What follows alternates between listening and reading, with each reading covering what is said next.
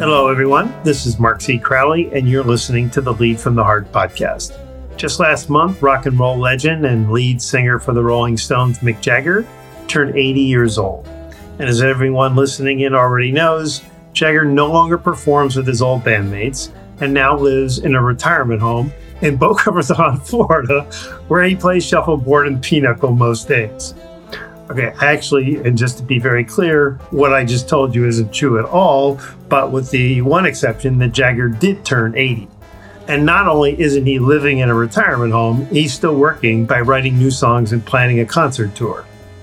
I spotlight Jagger based on the assumption that everyone listening in knows him and his songs and probably has a really hard time reconciling his age with what he's still capable of doing in his life, including dancing and singing on stage for hours at a time. And while Jagger is an uncommon human specimen in most every possible way, one way he's like the rest of us is that he's not only living longer, he's remaining physically healthy and with all of his marbles intact. Longtime Harvard Business School professor Rosabeth Moss Kanter, who is also 80 years old and still teaching, by the way, once said that the baby boomer generation's impact will be on eliminating the term retirement and inventing a new stage of life, the new career arc. And it's her insight around the fact that as human lifespans keep increasing, more and more people will not only want to keep working well beyond the traditional retirement age of 65, they actually should. In his new book, The Perennials, The Megatrends Creating a Post-Generational Society, Wharton Business School management professor and assistant dean Mauro Guillen argues that the idea of a linear life of compartmentalized stages, i.e. birth to childhood to adulthood to retirement, is no longer appropriate, and that concepts like retirement prove to do more harm than good. So he's proposing an alternative. A post-generational workforce of perennials where older people are encouraged to work well into their 70s alongside their younger colleagues. Guillen rejects the idea that older people are too set in their ways to adapt and points to evidence showing that, when given the opportunity, they can use their experience and maturity to add value to any business wise enough to hold on to them. He even cites BMW as already having 5 different generations of workers employed in their manufacturing plants. And BMW isn't doing this to be kind. They believe it's really wise management and good business. In his book, Guillen acknowledges that all of this will require a new mindset and enlightened leadership in our workplaces. Younger people must be shown the upsides of accepting older people at work, even while they themselves grapple with the idea of lifelong learning. And equally, older people need to accept that change, both technological and social, will be a constant in their lives. So this won't be easy, but the upside is that many more people will have the opportunity to lead lives that are personally rewarding and socially fulfilling. So how can all this work? Well, that's the core focus of this podcast. By the way, this is Guillen's second time as a guest. He joined us 3 years ago to discuss his Wall Street Journal bestseller, 2030, How Today's Biggest Trends Will Collide and Reshape the Future of Everything. Welcome back to the podcast, Mauro Guillen. Oh, thank you, Mark, so much for inviting me. Well, it's great to have you back. I think it's been like 2.5 years since the last time we had a conversation, and you have a new book. So let's set it up. Many of the world's greatest all-time rock stars like Paul McCartney, Ringo Starr, Bob Dylan, the Beach Boys, Brian Wilson, and even Mick Jagger are all at least 80 years old, and they're all still performing. And I should include Dionne Warwick, who's another singing legend, almost seem immortal.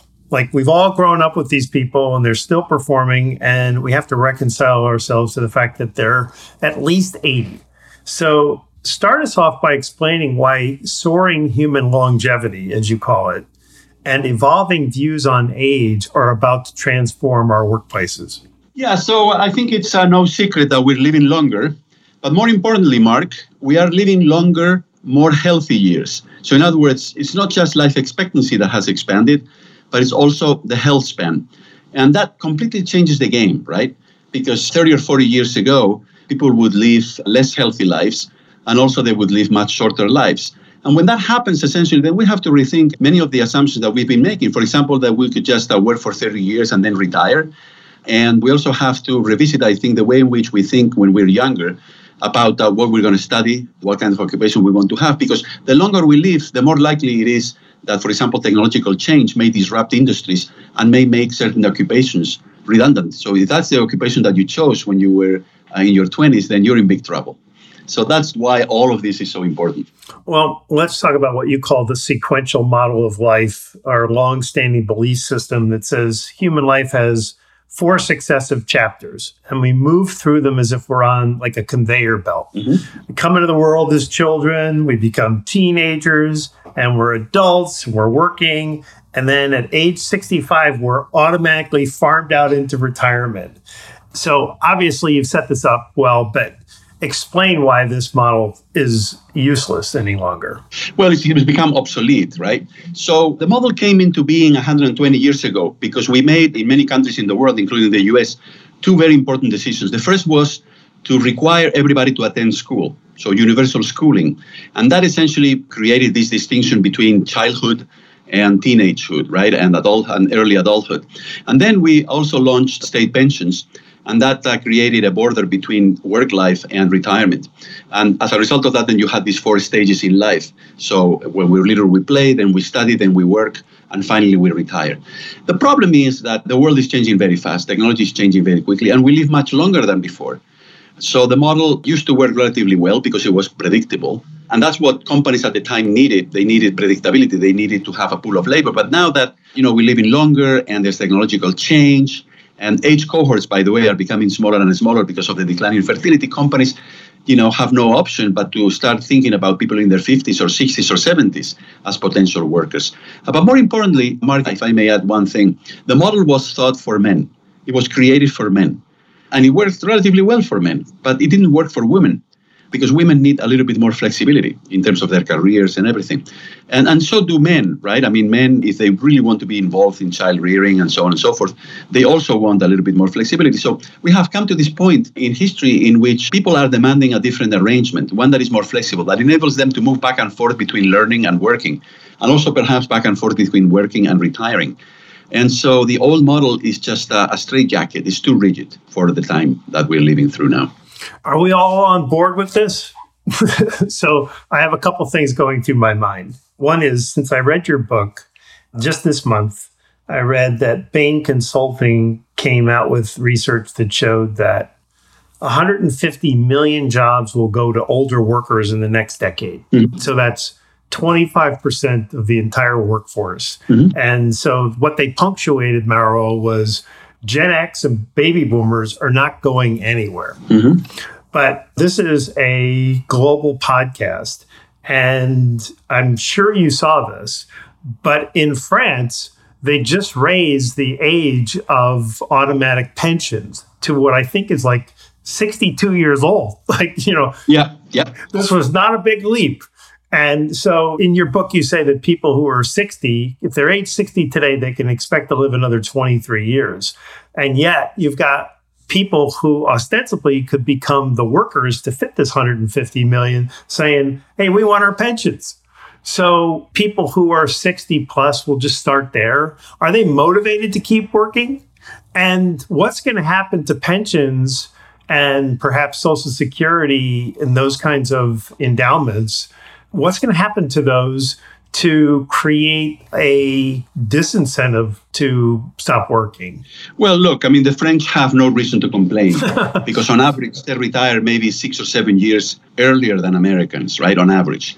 But, they were made the promise that they would be able to have a long retirement. And of course, the retirement is getting longer because for the longest time, they were reducing the retirement age, but also because people were living longer. And it comes to a point where it's unsustainable. And that's why you see all of these protests and all these tensions, because the system cannot pay all of those benefits that were promised, right? And so I think the problem is more cultural, to tell you the truth, Mark. I think we've been told since we were young that retirement is something that everybody should aspire to, that retirement is like the goal in life, right? And it's kind of sad, right? Retirement is the goal in life. Why do we work? Why do we learn? We should try to find intrinsic satisfaction in work and in learning, rather than just them being instruments so that we can retire at some point. And moreover, as you know, Mark, retirement has been oversold. People who go into retirement, they feel disconnected socially. they get bored. And many of them want to go back to work, even if they don't need the money, because they want the social connection and they want to be busy with something. So I think we need to fundamentally revisit that. And that's what I propose in the book. Well, you just mentioned something that triggered an entirely different conversation that I hope you don't mind going down this road with me. Mm-hmm. Absolutely. When you think about this idea that, I'm living for Friday, or metaphorically, I'm living for retirement. Mm-hmm. That's when my joy is going to come. That's when my fun's going to come. That's when my life's reward is going to come. Mm-hmm. That mindset, it makes me wonder whether organizations, and specifically their workplace managers and leaders, have an obligation to do more to create environments where people get joy and purpose and meaning and life satisfaction from their work. Well, absolutely. And companies that need to do that. And especially if they seek to hire, as you mentioned earlier, older workers. So they need to redesign jobs so that people find intrinsic motivation in them, as opposed to the jobs being an instrument so that they can have a life, they can earn money. And actually that would be, advantageous to the companies because there wouldn't be so much pressure on paying people higher salaries, right, to attract them. So I think companies in particular have been going down the wrong path, like thinking that all the worker cares about is extrinsic rewards such as wages or incentives, as opposed to intrinsic rewards such as job satisfaction. So I think that this is also something that absolutely needs to change. So that is one of the cornerstones of this podcast specifically. And I'm wondering, is in your broader role as a professor at Wharton and the vice dean of the executive program, are you seeing movement? Well, I think companies are, first of all, realizing that younger age cohorts are becoming smaller and smaller because of the decline in fertility. And then as a result of that, they need to change their ways. They need to change the way they see older workers. But I think it's also that a new generation of more enlightened managers, I think, is taking charge. They're now taking control of companies. They're becoming the top executives. And they are no longer making the assumption that jobs must be structured in a particular way. They're more willing to experiment. And they're more willing to try to look for solutions that help us overcome some of the problems that I pointed out earlier that stem from the rigidity of the system. So I think things are changing. That's what I detect. I just saw an article that said that the chief human resources officers in a lot of companies are changing. So the old guard is leaving, the new guard is coming in, if you will, and they're millennials, or maybe even Gen X, but they've specifically called out millennials. So that means these are people who are, let's say, heading into their 40s. Mm-hmm. And what they implied was something that you just did, which is to say that they're going to be more enlightened.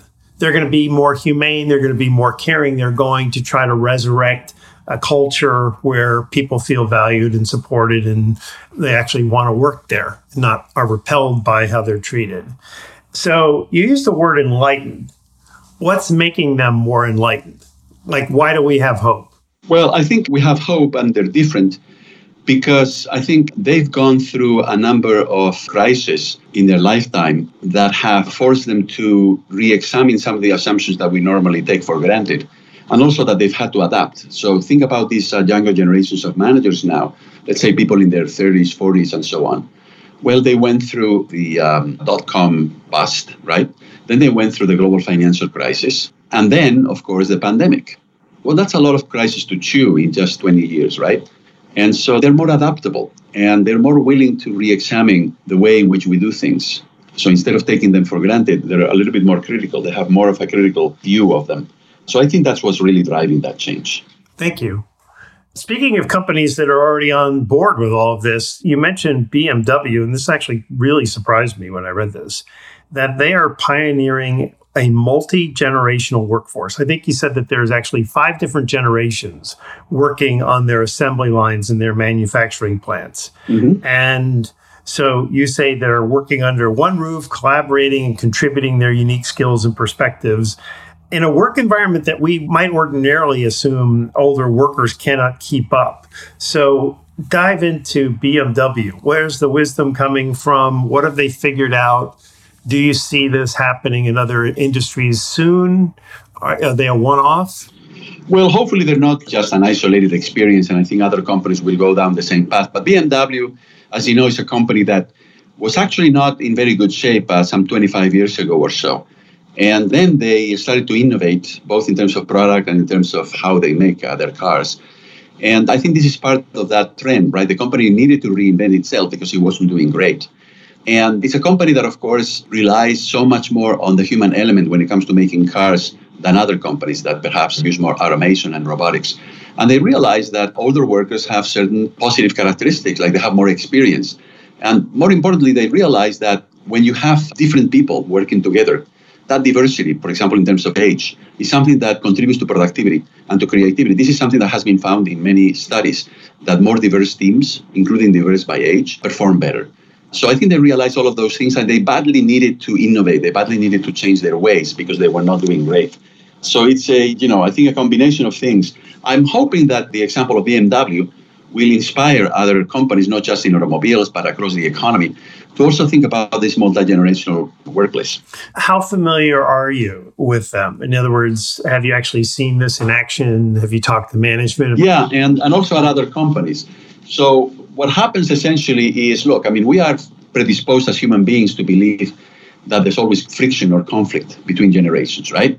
Because we see this when children start growing, right? They become teenagers and they rebel against their parents and so on and so forth. So we always make this assumption that mixing generations is a bad thing. But the moment you realize that diversity is good for performance and that age is just another dimension of diversity, then a whole bunch of new opportunities comes up. And again, BMW didn't have an option really because Germany is a low fertility country, just as the US and the rest of Western Europe. And moreover, as you know, they rely a lot on immigration, but that's not enough. They realize that they also need to keep those older workers, they have experience, and that the trick was not to compartmentalize them and have them work separately, but rather to put them together in teams. Because once again, research indicates that diversity helps. Obviously, they're going on with this, so it's working. But what are the conflicts? What are the problems that have surfaced in doing this that our listeners can anticipate if they want to try this? Yeah, well, like everything else, you really have to manage things very, very carefully, right? This is obvious, right? Because the potential for conflict is always there. But if you essentially motivate people in the sense that, you inform them, look, the results that we see are positive, and you try to introduce mechanisms, especially on the part of the team leaders, so that they play a constructive role, trying to move the team in the direction of collaboration as opposed to conflict, then you can really get a lot of mileage out of these experiments, right? And that's what BMW started doing many years ago. And now they have moved to the point in which they have entire manufacturing plants, automobile assembly plants, where they're following this principle of having very diverse multi-generational teams. And so do workers of all generations begrudge this? Or have they grown into accepting it as just the normal part of how they operate? No, people do accept it. And what we see increasingly in companies is something very peculiar, which is that more and more people report to a boss who is younger than they are. And this didn't used to be the case like 50 or 60 years ago, right? And also that mentorship goes in both directions. So you have older workers mentoring younger workers and vice versa. Mm-hmm. Again, in the past, that wasn't the case. But people are discovering that, generations have things to learn from one another. And that this idea that generations just have different worldviews and they cannot get along is just plain wrong. But we've been assuming it for a very long time. That's a very good insight, and I totally agree with you. Nevertheless, when we read about generations, they're always pitting one against another. And we get pigeonholes. So baby boomers have a reputation, Gen Z has a reputation, and we all just accept that this is normal. That's, of course, anyone from that age group, that's what you can expect from them, and that's completely ridiculous. But you now see this categorization breaking down where the decade in which we're born will come to mean a lot less. We're going to sort of obliterate those generalizations. So tell us what you mean and really take us into this whole idea of what you mean by being a perennial. Well, so perennials are people who don't think and they don't act their age. And that's what we need these days, right? We need people who are flexible, who adapt, who, for example, don't hesitate if they're in their 50s, but they feel that they need to learn something new, that they're absolutely willing to do so, which was not the norm many years ago. And also, these are people who essentially believe that there is a need to adapt and to even, for example, switch careers as opposed to just switch jobs. So it is that flexibility and that sense that age doesn't determine who we are, that there are other things that are more important and that we have control even as we age over our lives, our working lives in particular. So that is the concept of the perennial that I'm advancing in the book. Well, I think you have to start with an advocacy for a mindset shift. I've seen people wear shirts that say old men rule or old guys rule. And it strikes me as being sort of an affirmation. Absolutely. That I'm an old guy and not necessarily old people wearing them. They're 50. So, when I've seen that in the past, I'm giving an example of this and how it plays out in our world. But, people have an association. Oh, I turned 60, so I must be old. Or I am 65, and so I must quit. Well, exactly. And again, Mark, what has changed is that a 60-year-old or a 70-year-old today is in much better physical and mental shape than a person of the same age, let's say 50 years ago. This has completely changed. And so those people now can have very active lifestyles. They can work or they can rest, but with a very active lifestyle, unlike what was the norm 50 years ago or so.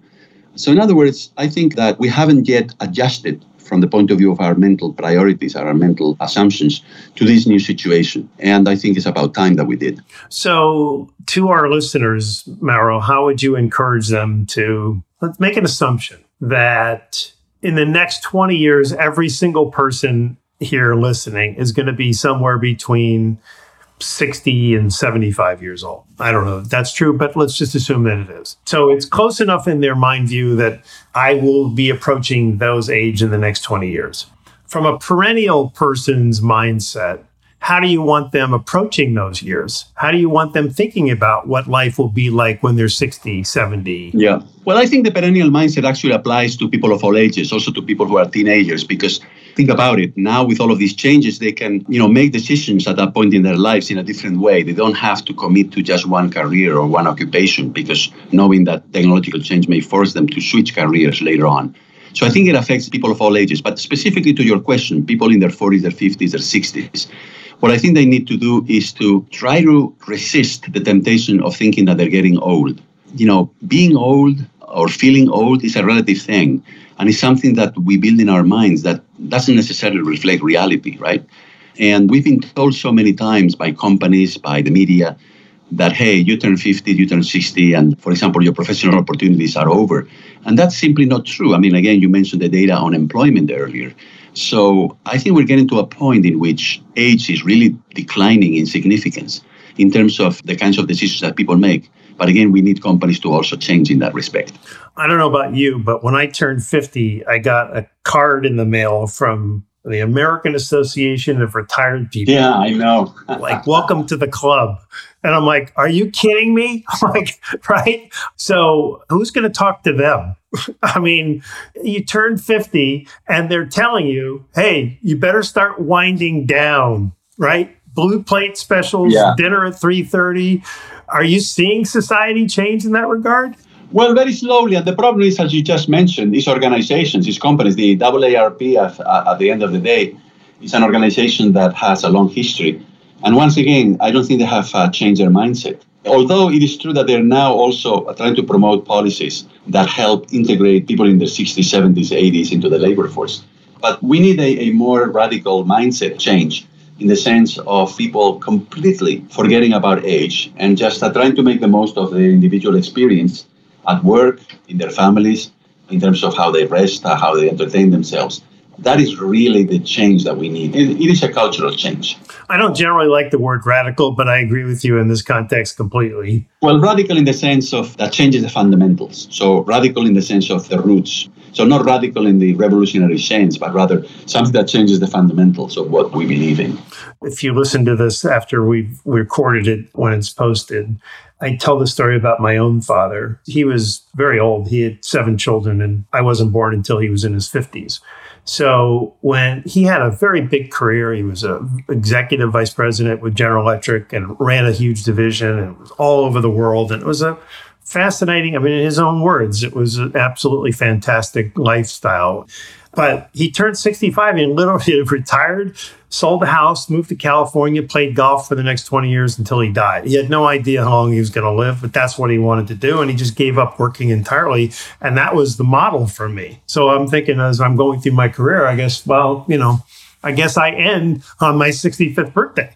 And as you get older, you start to I don't want any part of that. So which one of these mindsets is more prevalent? Mine, in the sense that I actually love what I'm doing and don't want to end it, and I'll play golf occasionally, or the people who want to literally stop and play golf and shuffleboard? Yeah, and there's nothing wrong with that. I think we should give people the choice. But it has to be an actual choice. Do you want to continue working or you want to just retire? And then different people will make different decisions. But right now, the situation is more like you've got to retire at some point, right? There's no alternative. Where do you see people leaning these days? So let's just say somebody who's 55. Well, I think Americans are very clearly sending us a message, because you see about 42% of American retirees go back to work in some capacity. And among early retirees in the US, it's 51% who go back to work in some capacity, maybe not full time. So they're essentially telling us that, yes, they may retire, but then for whatever reasons or combination of reasons, they go back to work. Well, one of the reasons that you mentioned in the book that I want to make sure we talk about is connection. You actually say that people end up retiring. And I suppose that one reason why 51% of people who retire early go back at least part-time is because they're like, what am I going to do now? I'm all alone and I've got no connection and interaction with other people. How big of a problem is that? I think that's a huge problem. Loneliness is one of the biggest problems among retired people, especially if they lose their spouse. And, when you're at work, you're in touch with other people. And if you stop working, then all of those social connections essentially disappear, right? And so I think, once again, retirement has been oversold. And the main reason, let me put it this way, why people retire, but then they unretire or they go back to working, is not because they need money. That is, for some people, a motivation. But it's mostly because they find themselves getting bored, isolated, and so on. Because, again, 50 years ago, people would be in retirement on average 10 years. But now people are in retirement on average 30 years if they retire at the age that they tell us that we have to retire. I think about companies like Google and Facebook. Obviously, these are cutting edge companies in technology. And I don't think this has changed, even though the companies are getting older. The median age of these companies is under 30. Yeah. So what's your advice to somebody who, let's just say they were working in that environment and they're thinking, I want to keep doing this in some kind? Two questions. Can you see a Google changing where they're going to embrace having older people working in their company? Older, I mean somebody who's 50, 60, 70. And I guess my other question is whether or not you think that managers are able to handle the generational differences. I think they're going to have no choice but to do that, because there won't be enough young people to hire given the decline in fertility. But also because they will realize that other companies are taking advantage of older people and their experience and of that age diversity that I referred to in work teams. And they will realize that they also need to do it. So I think even Google will change. You really do? Oh, absolutely. This is a general trend. And sooner or later, I think will affect every company, even companies like Google, which I know relatively well because I teach a lot of their managers. And yes, you're right that they are skewed towards younger people. But at some point, they will realize that in order to remain competitive, they will need to broaden their hiring practices. When you say at some point, what kind of a... Well, I would say the next 10 to 15 years, because these trends are reaching critical levels very, very soon. So let's go back to perennials. What advice do you have to people who are in their, let's just say, 40s? I'm being very arbitrary here, so I'm really speaking to everyone, but I'm trying to frame it up in a way that we can kind of conceptualize what life is like for somebody at that age. So somebody who's 40, who says, I don't really see myself, or even 50, I don't really see myself retiring. What's the perennial preparation? How do I keep myself viable? How do I keep myself relevant so that I'm not the old guy who's a drag on the team, but I'm actually a highly productive member of the team? I think it's very straightforward. So it's two things. First is they need to become lifelong learners. This is essential. Okay? And secondly, they need to be convinced that given that the world is changing, the only possible response to change is change itself. If you remain stable while the world is around you is changing, then you're going to be misaligned very quickly. So that's what I would say. So what are you telling your 28-year-old MBA students? I'm telling them that they should learn how to learn. I'm telling them that technical knowledge is important, but in the future, social skills are going to be critical. Social skills are the ability to negotiate, to work in teams, the ability to communicate, emotional intelligence, all of these social skills. And I tell them that change is coming. So this morning I was teaching a group of high school students, because we bring high school students here at the Wharton School as well. And I was telling them, look, guys, you need to be very flexible, because all of these problems I've been telling you about won't affect me. I'll be retired or I'll be dead. But they're going to be affecting you big time, and they're going to define your life. So you have to learn how to be adaptive and flexible. What's their reaction? I think they were listening. I don't know whether they like the message or not, but I think I was telling them a big truth, right, about what's going on. Truth is good, right? I'm a big believer in that. I think so, yeah, especially in this world that we live in. Yeah. You know, one of the things that I saw recently that I don't know if you saw, but Pew Research said they actually proclaimed that they're no longer going to use generational labels in their research. Absolutely, yes. Pew is one of the best research organizations that we have in the United States. And quite frankly, this whole business about categorizing people into generations, this has been an American obsession. I mean, we started way back then when we were comparing the great generation, the greatest generation who fought in World War II and went through the Great Depression, with baby boomers. And, you know, all of those characterizations were generalizations. They were cliches or stereotypes. And then we have continued to do that with every group of people. And, you know, the boundaries between generations to begin with are arbitrary. But also there's tremendous variation. I mean, you cannot say that millennials are all the same. I mean, there's tremendous variation within that group. But this generational thinking essentially tries to homogenize what, in fact, is actually very, very heterogeneous. Well, even they said that the average generation, or most generations, have a 15 to 18 year span. Mm-hmm. So somebody born 18 years before is still in the same generation, but had a totally different life experience. Absolutely. And then if you're only 1 year younger, then you belong to the following generation, right? Right, exactly. So that's why I was saying that the boundaries are completely arbitrary. Well, but it's interesting because there was a headline in an article yesterday, and the headline is, this is in the Business Insider, so you can look it up. Yeah. It said, why do we love to hate other generations? Mm-hmm. And I wanted to ask you that question. Well, because, again, I think this is something that has been fabricated by the media and by movies and by the culture. And essentially, this has been an exercise in exaggerating the differences and at the same time not recognizing the differences between generations, but not recognizing that there's tremendous variation within generations, but also that there's a lot of overlap or potential overlap. So, you know, the worst offenders in this respect, I think, has been marketers, because they've been very lazy. Instead of trying to understand the individuals, they have essentially put them in little boxes called generations, and then they attribute certain types of behavior to each of them. But of course, now, Mark, we have an advantage, which is that thanks to social media, thanks to digital platforms, we can get real-time data from individuals as to their behavior. And this has changed marketing. This has changed so many things, right? So we're not as constrained as we were in the past in terms of doing research and getting to know human beings as individuals and what they do, because we can collect tremendous amounts of data with very little effort. I love that. One of the questions I was really looking forward to asking you is this one. You note in your book that 61% of workers age 45 say that they have experienced or observed age discrimination in the workplace. And so I want to drill down and ask you, do you believe that recruiters and hiring managers will specifically be able to get over the age bias that seems is so endemic in so many organizations? Obviously, you wouldn't have 61% of people saying they experienced it if it wasn't endemic.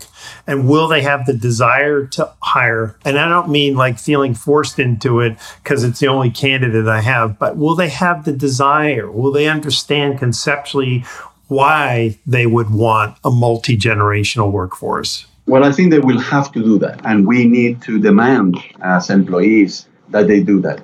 Because otherwise, it's just going to be impossible to make progress, right? We need recruiters. We need headhunters We need human resource managers. We need trainers to recognize people's individuality rather than categorizing them into generations.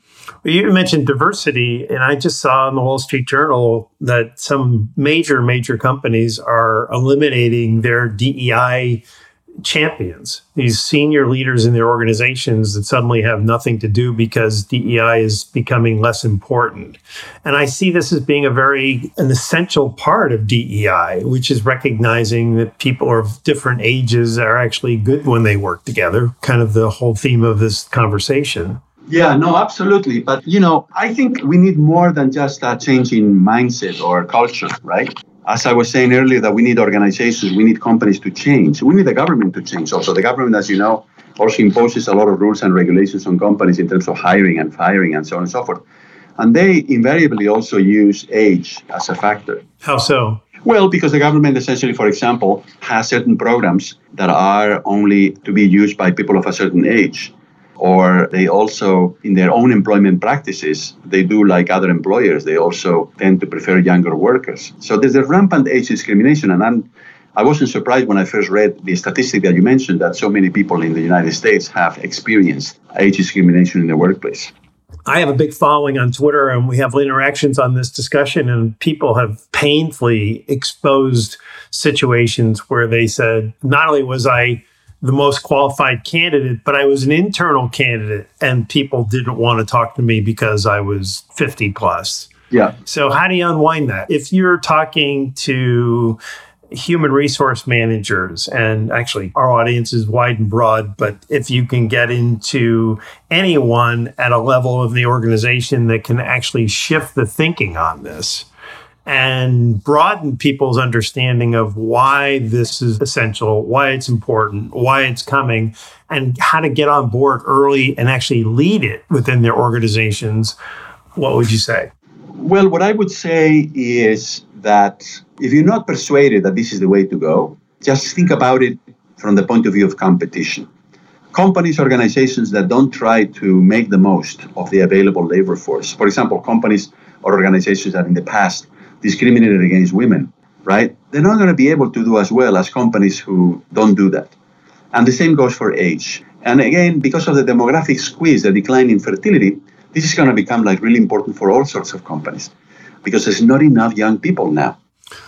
Well, one of the complaints that I've heard from, we'll call them quote unquote younger people, is that their careers are being stymied. What I mean is their growth. They're being able to be promoted into more senior, bigger responsibility roles, something like that. Career advancement, let's just call it. Because people who are of an older generation are putting in deeper roots than they imagined. And they almost are saying, like, you need to go. Like, so what would you say to them? Well, that is something from the past. Things are going to change very quickly. And that there's going to be a new dynamism in the economy. There's going to be more jobs being created. And that companies will realize that there's not enough young workers. And therefore, they will start welcoming, encouraging job applications from people in their 40s, in their 50s, or even in their 60s, as it is already happening, given the numbers, the statistics that you quoted earlier. When you say there's not enough young workers, what are you really saying? Are we really deficient in younger workers? Well, absolutely, because, there's fewer and fewer people in each age cohort because of the decline in fertility. And you know that there are possibly 200,000, 250,000 unfilled positions advertised in the United States, right? There is this labor shortage at all levels and for all different kinds of skills. And once again, this crunch in the sense, demographic crunch in the sense that we have fewer 15-year-olds, we have fewer 20-year-olds than we used to have because of the decline in fertility. And that poses a big challenge. Well, I'm wondering, with all of your breadth of experience, if you believe that companies are going to lean more into hiring or retaining older workers, or if the possibility exists, will they lean into AI to replace as many positions as possible so they don't have to? Well, they will. There's no question about that. And they will what specifically? Yeah. The way AI changes the situation is that, well, up until now, only manual jobs were being replaced by machines through robotics. But now AI means that cognitive tasks, such as the ones that you do or that I do, can also be replaced by machines, right? But, having said that, I actually argue that older people are going to benefit from AI because those listeners of yours who have tried, for example, ChatGPT, they will know that ChatGPT is not very good at giving you the best answer at the beginning. You have to ask the machine follow-up questions, right? Mm-hmm. And you have to lead the program towards a better solution. And that's exactly what older workers know how to do because they have the experience to actually provide clues as to what is the right approach to a problem and what might be the right solution. So you're saying AI is going to be a net positive in the workforce? Especially for older workers, I'm convinced, yes. Oh, that's fascinating. Yeah. We've talked about a lot of different things that I want to make sure that I give you the stage before we go and just ask, is there a question that I failed to ask you that we really should be discussing? Is there anything really important in the book that I neglected to bring up? Anything that you want our audience noodling? Yeah, I think the most important thing that we haven't talked about is that I didn't write this book to make successful people even more successful, right? I wrote this book thinking, okay, sure, I want to help successful people become even more successful. But I also want to help all of those people in the United States and other countries who took the wrong turn at some point in their lives. They missed a transition. They got delayed. And for them, this rigid sequential model didn't work that well. For example, high school dropouts. Normally, they find it very hard to have a good career. Or teenage mothers. Or people who were substance abusers. Or lastly, people who were in foster care. So altogether, we have 60 million people who were at some point in their lives in those situations. And it made it very difficult for them to recover from those. Like, for example, only 2% of teenage mothers graduate from college. So I also wrote the book for that, because I think if we adopt a perennial mindset and we change things so that we are in a post-generational society and labor market, I think those people who now feel that they have been sidelined by the system will feel that they have more opportunities. So I think that's a topic that we didn't cover. I think that, the perennial mindset is something that may help level the playing field. So you wrote the book to give hope, and I think that is absolutely fantastic. Yeah. I'm wondering if you will have believers.